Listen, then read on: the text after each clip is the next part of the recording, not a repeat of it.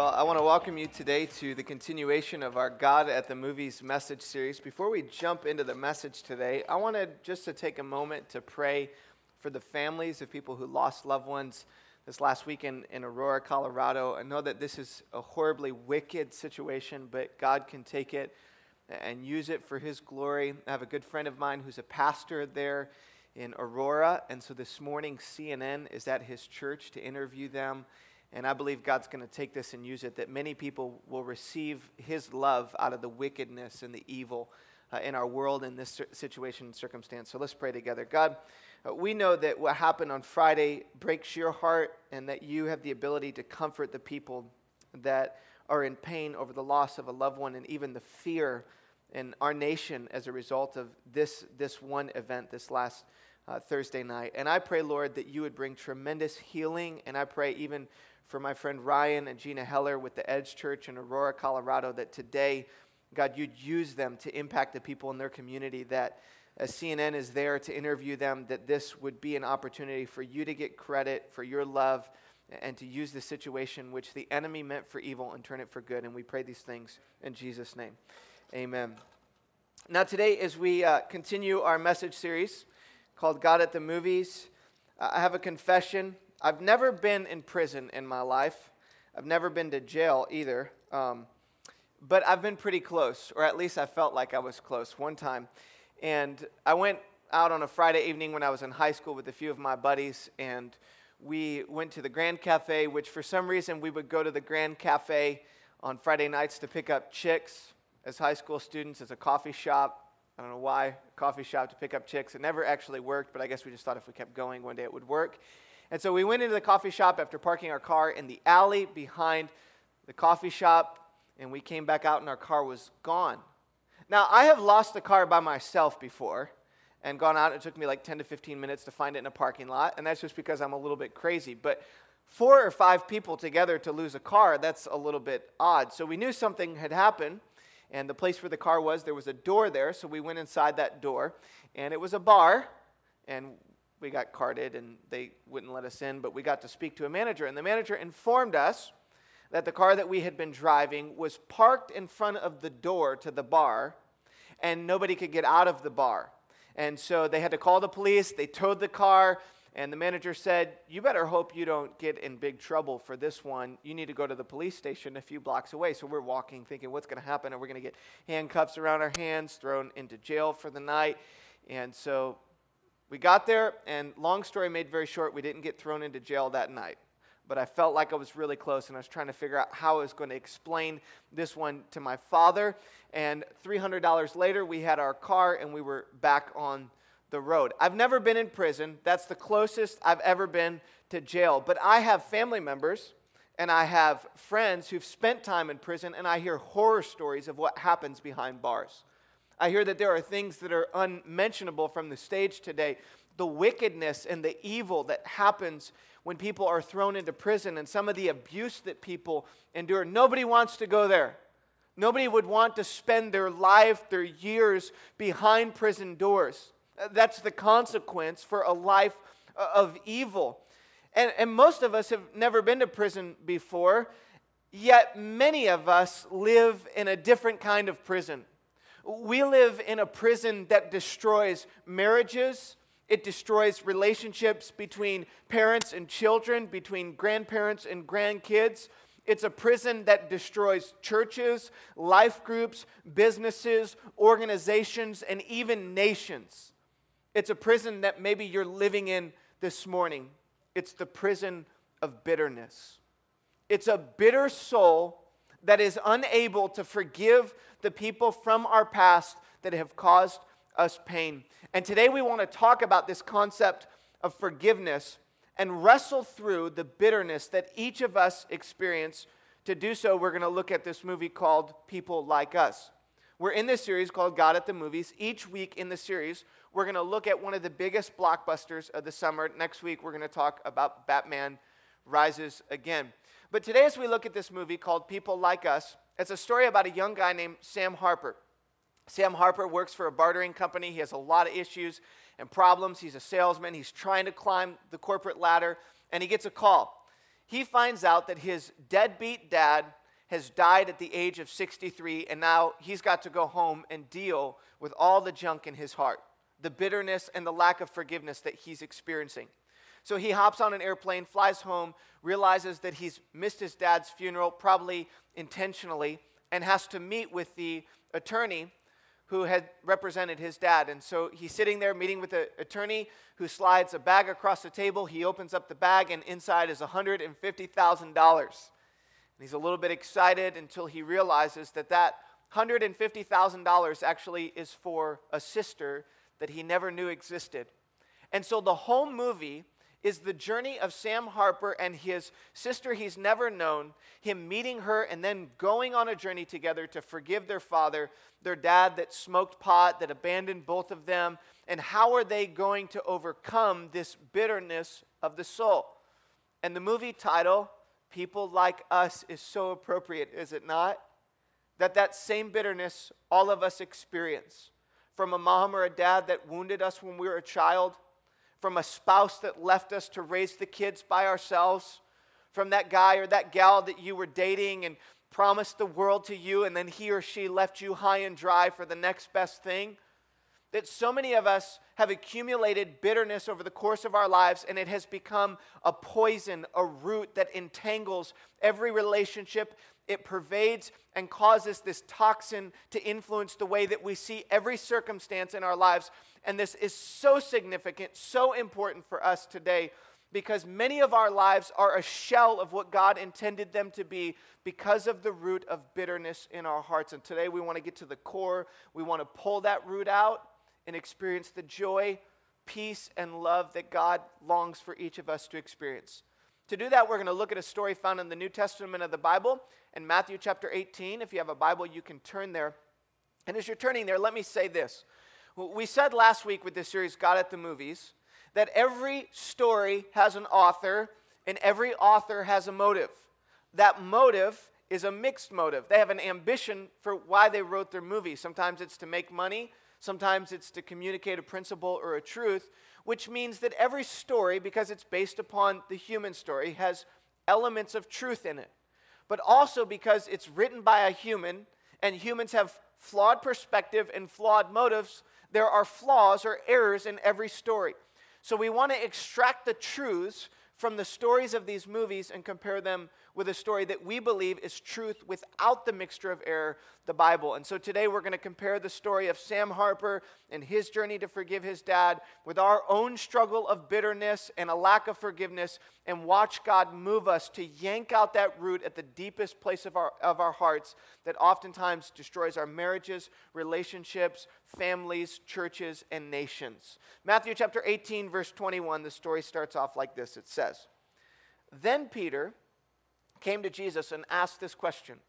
And maybe you've wrestled through this question before. "Lord, how many times should I forgive my brother or my sister who sins against me?" Isn't that a great question? When you're abused sexually, emotionally, relationally, when a spouse continues to do the same thing over and over again, abusing you with their words, or a parent that has damaged you relationally, how many times is enough? Like, when do you say, okay, I've forgiven you enough times? Is 7 enough for the same offense occurring over and over and over again? Seems like a very gracious response, doesn't it? 7 times. Some of you are like, 3, 2, maybe 1. And here Peter asks Jesus, how many times? And watch Jesus' response. He says this, "I tell you, not 7 times, but 77 times." Not to put a lid on the number of times, but to realize and emphasize the significance and the importance of a heart that forgives those who've hurt us. And then he makes this statement. He says, "The kingdom of heaven is like this." He's going to describe a story that helps us understand the reality of bitterness and forgiveness in our hearts. And he says, it's like this. It's like a king who wanted to settle accounts with his servants. There was a debt that was owed to him, a man who owed him 10,000 talents. Now, some of you guys in the room ever been in debt before? You can raise your hand. I've been in debt before. Most of us have. Don't be ashamed. We've all experienced at times or others. Anybody been in debt? Raise your hand. Let's be honest with each other. Just about everybody across the room has experienced debt at some point, whether it was a student loan, or it was a credit card, or it was a car that we shouldn't have bought, or a house that we got underwater with. And you know that feeling when the creditor starts to come after you, and you get that letter, or you get that phone call, or your mom gets that phone call, or your grandma gets that phone call, and they're calling you nasty, no good names and threatening your grandma who's 90 years old and lives in some farm across the country and doesn't even have like internet, but she's being threatened for your debt. And here in this story, Jesus says there's this servant, and not just a student loan corporation or Visa does this guy owe debt to, it's the king. It's the guy who's in charge of the whole nation. And it's not just a small sum of money. It's not like $5,000, $10,000. I mean, for some of us, that feels like a lot of money. The amount of money, I looked up in a commentary this week, if you were to do the math on it, one talent is the equivalent of 840,000 US dollars. So if you multiply that out, this is about $8.4 billion that the servant owes to the king. That's the net worth of Steve Jobs when he died last October. One of the richest men in the world who spent his whole life building a great company was worth $8.4 billion after his life. And that's how much the man owes to the creditor. Do you think he could pay it back in a lifetime? There's no way. And the creditor says to him, or the king says to him, you're ordered to pay off your debt, and his wife, his kids, and all he had would need to be sold in order to repay the debt. So imagine the anxiety that this man must have felt. That he's got to go home and explain to his wife, because of my gambling, because of my drug addiction, because of my habits, I've put our family in $8.4 billion of debt, and now you have to be sold, and our kids have to be sold, and you're going to spend the rest of your life in slavery because of my choices. And he comes back to the king, and the scripture says that the servant fell on his knees before him. Be patient with me, he begged, and I will pay back everything I owe to you. And what would you expect the king to do in this situation? You'd expect him to either throw the man into prison. You'd expect him to make the man a slave for the rest of his life, to pay back the debt that was owed to him. Maybe he would cut the interest a little bit on the debt so that it could be a little bit easier for him to pay back the $8.4 billion. But watch what happens in the story. It seems so scandalous. It seems so unjust even. The scripture says that the servant's master took pity on him and canceled the debt and let him go. $8.4 billion canceled. I mean, think about it with me for just a moment, guys. Imagine the greatest debt that you've ever owed. You walk into the creditor's office and the creditor says to you, it's done. It's over. No more statements in the mail. No more threats of nasty creditors calling your grandma saying that they're going to kill her when she's in her sleep so they can get your money. Like, none of that's going to happen. Again, you're free. The slate is clean. $8.4 billion is gone. Could you imagine the exhilaration and the jubilation that you would feel in that moment as your debt had been completely wiped clean? And the question I wrestled through, is it unjust? Is it unjust that the king would cancel the $8.4 billion in debt? I mean, it seems kind of unjust, doesn't it? Until you realize that he's the one to whom the debt was owed. The $8.4 billion had to be paid by somebody, didn't it? And it was paid by the king who cancels the debt. And Jesus is setting these people up so that they can understand the weight of their sin before a holy and righteous God. To understand that if you were to accumulate the wickedness of human condition, it's like this debt that could never be paid. That you could work hard religiously day after day, week after week, performing everything perfectly according to your own strength. But at the end of time, you and I would never be able to stand before a perfect, righteous, and holy God, having atoned for all of our wickedness and sin. And Jesus says, because of God's mercy, because of the king, the slate is wiped clean. And then he does something and he turns the story, and watch what happens as it continues in verse number 27. It says, verse number 28, it says, the servant then went out. He found one of his fellow servants who owed him 100 denarii. Guys, this is like a few $1,000s. This is the amount of money that could be earned in a week. What would you expect the servant to do for the guy who owes him a few $1,000s after he's been canceled an $8.4 billion debt? Cancel it. Wipe it clean. It's nothing compared to what you owed to the king 10 minutes ago. And the scripture is so ironic. Jesus is setting these people up to understand their wickedness and their lack of forgiveness for those who've hurt them. Not 7 times, but 77 times. And watch what he says. It says, he grabbed the man, began to choke him, and he said, pay back what you owe me, he demanded. He demanded that every dollar of the $3,000, $4,000, $5,000 be paid back, and the man was sent into prison when he had just had an $8.4 billion debt canceled. So wicked, Jesus is communicating. And it's almost as if Jesus is saying, forgiven people should forgive people. If you've been forgiven, then that same forgiveness that has been extended into your life and my life is the same forgiveness that should be extended into the lives of those who take from us, who hurt us, who owe to us. And Jesus communicates this story, and then he says at the very end of it, that the man who sent the other to prison, all of the servants around noticed this. And they went back to the king. And when they went back to the king, they reported how the servant had not forgiven the small debt that was owed to him. And the king says, I want you to take the man that I've just canceled his debt, the $8.4 billion guy, and I want you to throw him into prison and order him to pay back everything he owes to me. And then what does Jesus say? This is how, the end of the passage, this is how my heavenly Father will treat those of you who do not forgive your brother from your heart. Let me ask you a question. I know that this is a weighty subject. Could Jesus be any more clear about the consequences of bitterness and forgiveness in our hearts and in our lives? Jesus is saying that when you hold forgiveness to someone who's hurt you in your past, and you feel like you're throwing them into prison, which I've done before, I want to lock that person behind a cell and never see their face again. That person that abused me, that one that abandoned me, I'd rather never have to face them again and just put them behind bars. And Jesus says that this is what bitterness does.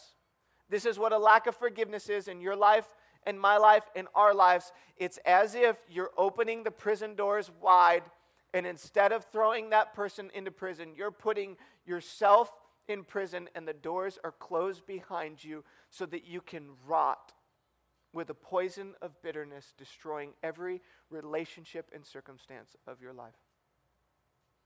Now, I know it seems like if we forgive that person, we're saying it's okay, doesn't it? Like if I say to that person who abused me sexually, or that person that stole from me, it's like I'm saying to them, it's okay that you did that. And I just want to take a moment in the middle of our message today and identify the depth of pain that you might feel because of what someone took from you in your past. And I want to tell you that it's not okay. It's not okay. In fact, can I just tell you from my heart that I'm sorry? I mean, I was just thinking this week of many of the circumstances in our church that I know exist and might exist. I'm sorry, number one, that he or she took your innocence from you. Your virginity that you did not want to give. He or she just robbed it from you. I'm sorry for what your dad said to you, and that you can't escape the harmful, hurtful words that your father said to you when you were a young boy. I'm sorry. I'm sorry that your mom abandoned you and left you when you were a child, and you were left there to wonder if she ever loved you. I'm sorry that he left you or she left you high and dry to raise the kids, and now you're a single parent by yourself trying to pull scraps together so that you can pay the bills and put food on the table. I'm sorry. I'm sorry that he drank himself to death, and now you've got to raise that child on your own.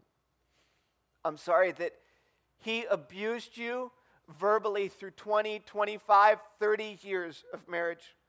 I'm sorry that your dad never came to your sports games. I'm sorry that your mom committed suicide. I'm sorry that the guy that you were dating took what he wanted and he ran. I'm sorry that he or she gossiped about you and spread rumors, and now your image is tarnished and tainted because of the words that another person said about you. I'm sorry for those of you who your boss illegitimately fired you. I'm sorry that his or her life was cut short, and now maybe even there's this bitterness and anger in your heart towards God.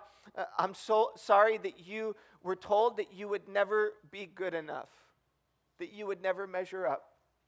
And I'm sorry that your parents or your grandparents didn't let you have the childhood that you deserved or that you should have had. I'm sorry. And it's not okay. It's not okay. All the pain, all the hurt, all the suffering that you've endured. He's not an unjust God. There's no sin that is committed that goes unpunished. And in the end of time, every wrong to you will be punished and accounted for. It will be reconciled. And it will be reconciled in one of two ways. It'll either be reconciled at the cross when the punishment was placed on Christ, or it will be reconciled as that person spends eternity apart from Christ in a place called hell. But can we come back to you for just a few minutes before we close? Let's get real honest with each other. I mean, if I could sit down and have a cup of coffee with you over this subject, I would ask you 3 questions. I would ask you 3 questions. I would stare into your eyes and look into your heart and ask you these 3 questions that I want you to write down and I want you to wrestle through for the few minutes that we have remaining. And as I transition, I again don't want you to feel like I'm negating what you've been through, and it's not okay, and I know the hurt, and I know that you wrestle through it at the core of who you are. But friends, for so many of us, our lives are failing to be what God could make them into, the person that He's created us to be because of the bitterness or the lack of forgiveness that we have in our hearts. And so here are the 3 questions that I just want you to wrestle through. Number 1 is this: have you been forgiven? Have you been forgiven for the sins that you have committed against a holy and righteous God? And if not, this is a perfect moment to receive God's forgiveness. The Bible says, for all have sinned and fallen short of the glory of God, that from the moment that we come into planet Earth, as a cute little baby boy or girl, that our hearts are predisposed to wickedness, jealousy, selfishness, anger, all these hard attitudes that are offensive to a holy and righteous God, and the consequences of our sin should be eternity apart from God. But God made a way, and that way that He made was Himself coming to earth to take the penalty of humankind on a cross so that the slate can be wiped clean. And God's wrath and judgment and holiness and righteousness was put on His own Son so that you and I can stand forgiven before God for all of the sins of our past. And it's not okay. God never said it was okay, but He said, I will take the punishment and you get the forgiveness. The $8.4 billion. I love this verse from 1 John chapter 1, verse 8 and 9. It says, if we claim to be without sin, we deceive ourselves and the truth is not in us. If we confess our sins, though, He is faithful and just and will forgive us our sins and purify us from all unrighteousness. That there is this God that wants to extend His mercy and His grace. And it's not that He is unjust in forgiving us. It's that the punishment was laid on His Son, and He cancels the debt if we confess our sins before Him. Have you received His forgiveness? Right now, in this moment, you can receive His forgiveness. Not in a super spiritual, melodramatic way. It's like, God, I need you. I've messed my life up. I'm broken. I can't fix it. I heard the founder of Twitter Jack Dempsey say one time, he was talking about all the philanthropic efforts of his life and all the good things that he's done with the money through starting Twitter that has come to him. And somebody said to him, why do you do all these good things? He said, I realize that there's a debt that I've taken from planet Earth. One of the most famous guys in our generation, one of the most influential people among millennials and in the 21st century says, I realize I've taken from planet Earth, that I've messed up and I've blown it, and I'm trying to repair the debt that I've taken. See, all of us realize that there's something broken in us. There's something not right. And this message of Christ comes to fix us at the core of our hearts, that if we'll receive it by grace, God's mercy comes through our faith. Today, you can receive that. What I want to ask you to do is in this moment, if that's you in your heart, to say to God, I need you. I want to follow you. I believe that you died on a cross and resurrected from the dead. And what I want you to do is to let us know that on your connection card in just a few moments at the end of our service, that you are taking the step today to place your faith in Christ for the very first time. Have you received forgiveness for your sins? Now, the second question is a little bit tougher. It's for those of us who've received forgiveness. Let me ask you this. How much have you been forgiven? Like if you were to tally it up, and I know that nobody in here would want to do this, and I wouldn't want to do it myself, but if our sins were shown on a screen on Sunday morning at South Bay Church, and the sins just went through, all the anger, all the jealousy. Yesterday afternoon when my wife was away and I was taking care of the kids for 8 hours, and I was making lunch for the boys, and Cademan, my son, who's 5.5 years old, I made him yogurt, and he ate the yogurt, and he asked me for another thing of yogurt, and then he asked me for a sandwich after that, and I'm like trying to boil myself one egg and eat it, and I can't even eat a bite of yogurt myself, and I'm getting more and more angry, and I want to just send him to his room because he's making me so frustrated. And that anger that comes from within me, but the moments that comes over and over and over again, and the times I'm selfish and the times I'm bitter towards people who hurt me, I could tally the list up and there would be no way to measure it. It would be more than $8.4 billion. And this psalm in Psalm 130 says this, if you, O Lord, kept a record of sin, who could stand? Like if God were to keep a record of every sin, every moment of offense, every idle word, every time that you and I are selfish, nobody could stand in his presence. But the passage says, but with you there is forgiveness. Therefore you are feared. That there is this great fear that should come over our hearts as we recognize the weight of our sin before a holy and righteous God. That God takes sin so seriously. It's not as if he winks at sin and he's like this happy-go-lucky God and just kind of laughing all the time. And, oh, you cheated on your taxes. That's kind of funny. I like that. Oh, you lied to your spouse. I love you. Like, he is not just loving and merciful. He's righteous and holy. And so at the cross, his holiness and his justice is placed on his son with nails in his hands, a perfect Lamb of God who never made a mistake, with a crown of thorns in his head. It's the weight of sin, all of humanity, upon the Son of God that is the only path. It's the only righteousness for us. It's the only way we stand forgiven before God. It's not a light deal to him. It's not like he's flippant about our sin. It's weighty before him. If he kept a record of sin, nobody could stand. But because of the cross, because of the empty tomb, there is forgiveness. The righteousness and the wrath of God is placed on his son so that you and I can have the $8.4 billion canceled. Let me ask you one more time. How much? How much have you been forgiven? Those of you who are followers of Christ in the room, 8.4, 9, 10, 12. I know 50 billion doesn't even do it for me. And I'm a pastor, and I should have this thing together. But as I see the wickedness in my heart, the selfishness, the greed, the arrogance, and my need for a Savior, I'm reminded of the weight and the depth of my sin before a holy, righteous God. And I am so grateful for forgiveness and mercy today. How much have you been forgiven? And then one last question before we finish. in light of how much you've been forgiven, in light of his mercy, when are you going to forgive? Like, let's just go ahead and put a date on the calendar, okay? That spouse that left you, when? You need a year? You need 2 years? You need 5 years? How about that child of yours that won't call you? You need 6 months? 3 weeks? When are you going to make the choice to forgive?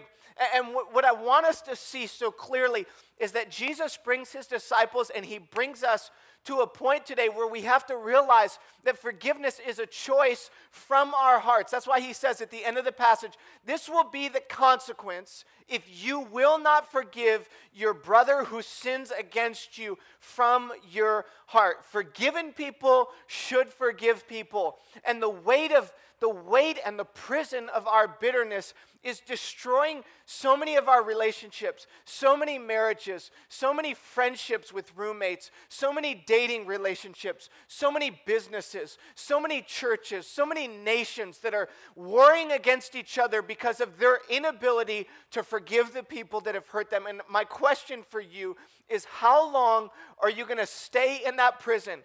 How long will you let the shackles of bitterness, the poison of unforgiveness, be around your wrist and cause you to be a shell of what God created you to be? When are you going to stand up and get out of that prison and realize the weight of your sin and my sin and our sin, and realize that because of a cross, because of an empty tomb, the slate is clean and you can stay there the rest of your life if you want to? Or you could make a choice and let the shackles of bitterness come off and receive forgiveness as you give forgiveness. Forgiven people, what do? Forgiven people forgive people. When are you going to do it? I had to run my own heart through this grid this week, and I was reminded a time recently when I was on family vacation. I was there with my wife and our 2 kids and my sister-in-law and her 3 boys and 5 kids in a house. You can imagine, like 6, 5, 4, 3, and 2, all under one roof, lots of energy. One day we were gathering all the boys together and they were singing some kid's song. I think it was Ronald McDonald or Old MacDonald or whatever that song is, and each kid's an animal. And Sammy, who's our youngest son, got pushed out of the way when it was his turn to sing. And I could tell that he was a little bit frustrated, and I went to lay him down in bed that night, and I could just sense, as a parent, you can just sense in your kid, something's not right with this kid.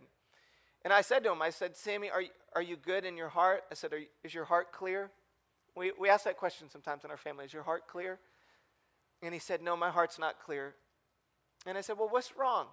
3.5-year-old little boy says, I'm angry. And I said, Sammy, why are you angry?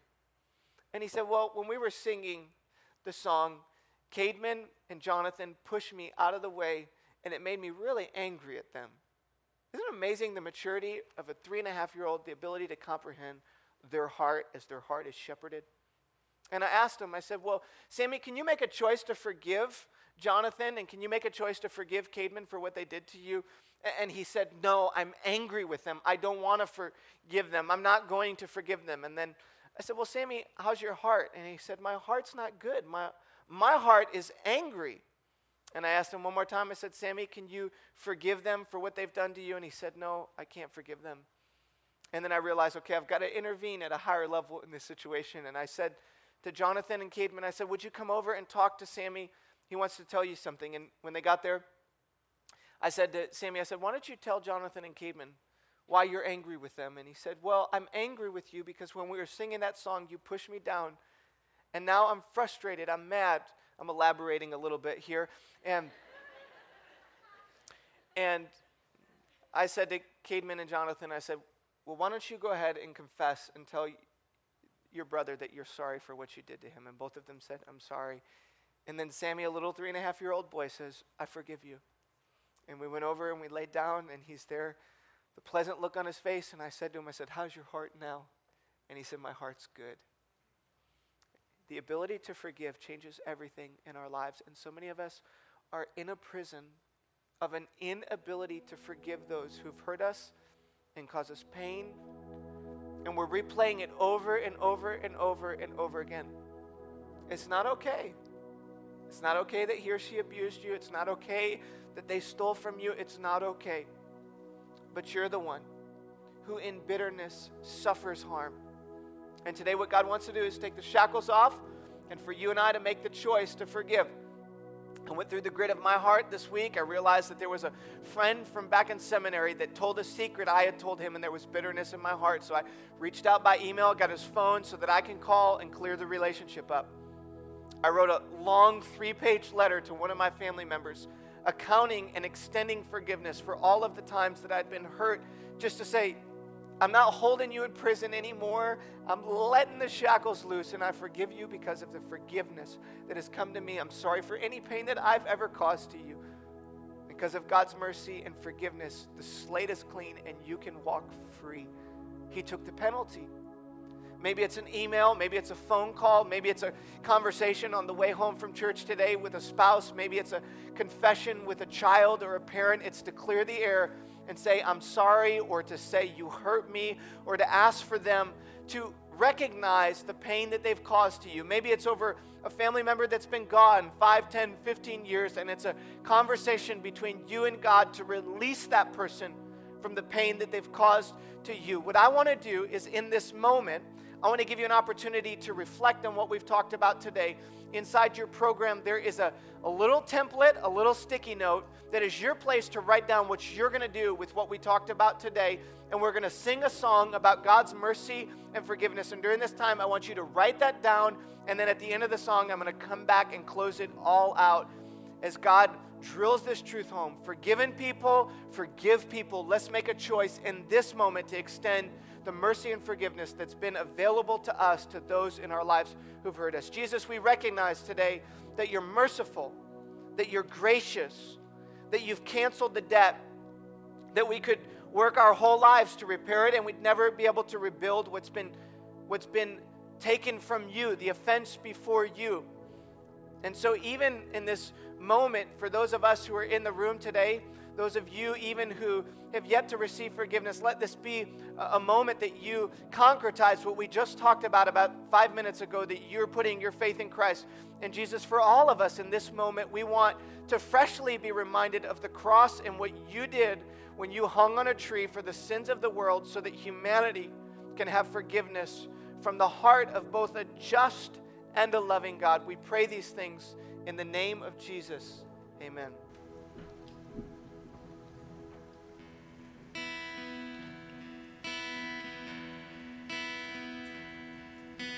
Jesus Christ, I think upon your sacrifice. You became nothing, poured out to death. Many times I've wondered at your gift of life. I'm in that place once again. I'm in that place once again. Once again I look upon the cross where you died. I'm humbled by your mercy and I'm broken inside. Once again I thank you. Once again I pour out my life.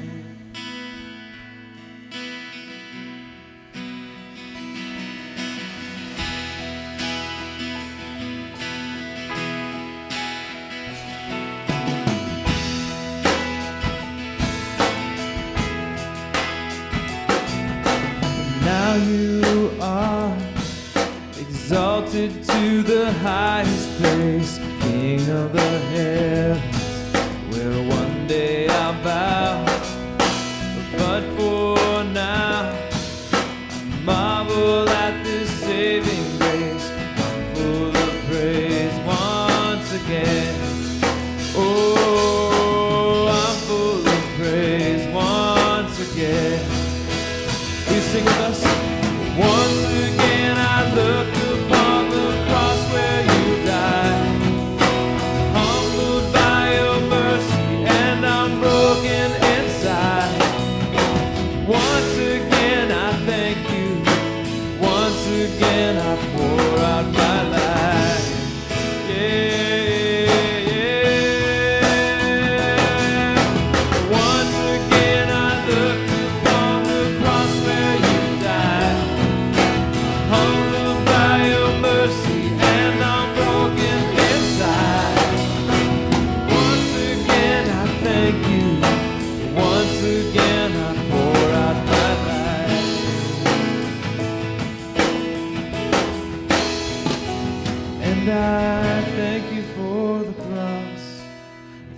thank you for the cross. Thank you for the cross, my friend. And I thank you for the cross. I thank you for the cross. I thank you for the cross, my friend. And I thank you for the cross. I thank you for the cross. I thank you for the cross, my friend. And I thank you for the cross. I thank you for the cross.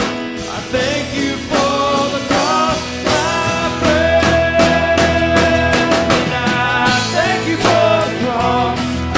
I thank you for the cross. Thank you for the cross, my friend. And I thank you for the cross. Oh, I thank you for the cross. I thank you for the cross, my friend. And I thank you for the cross. I thank you for the cross.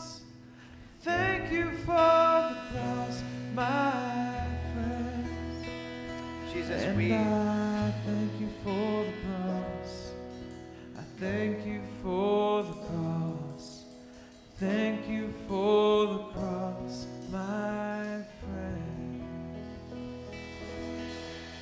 Jesus, we thank you today for the cross from the bottom of our hearts, that it's in seeing our need for you and what you've done on a cross that we have freedom from our past and freedom to forgive. And I pray that this truth would sink in, that forgiven people forgive people, that we would walk out, change people today, and in action do something with what you've laid on our hearts through this great, great story of a God who cancels the debt and now wants us to cancel the debt that is owed to us. In Jesus' name, amen.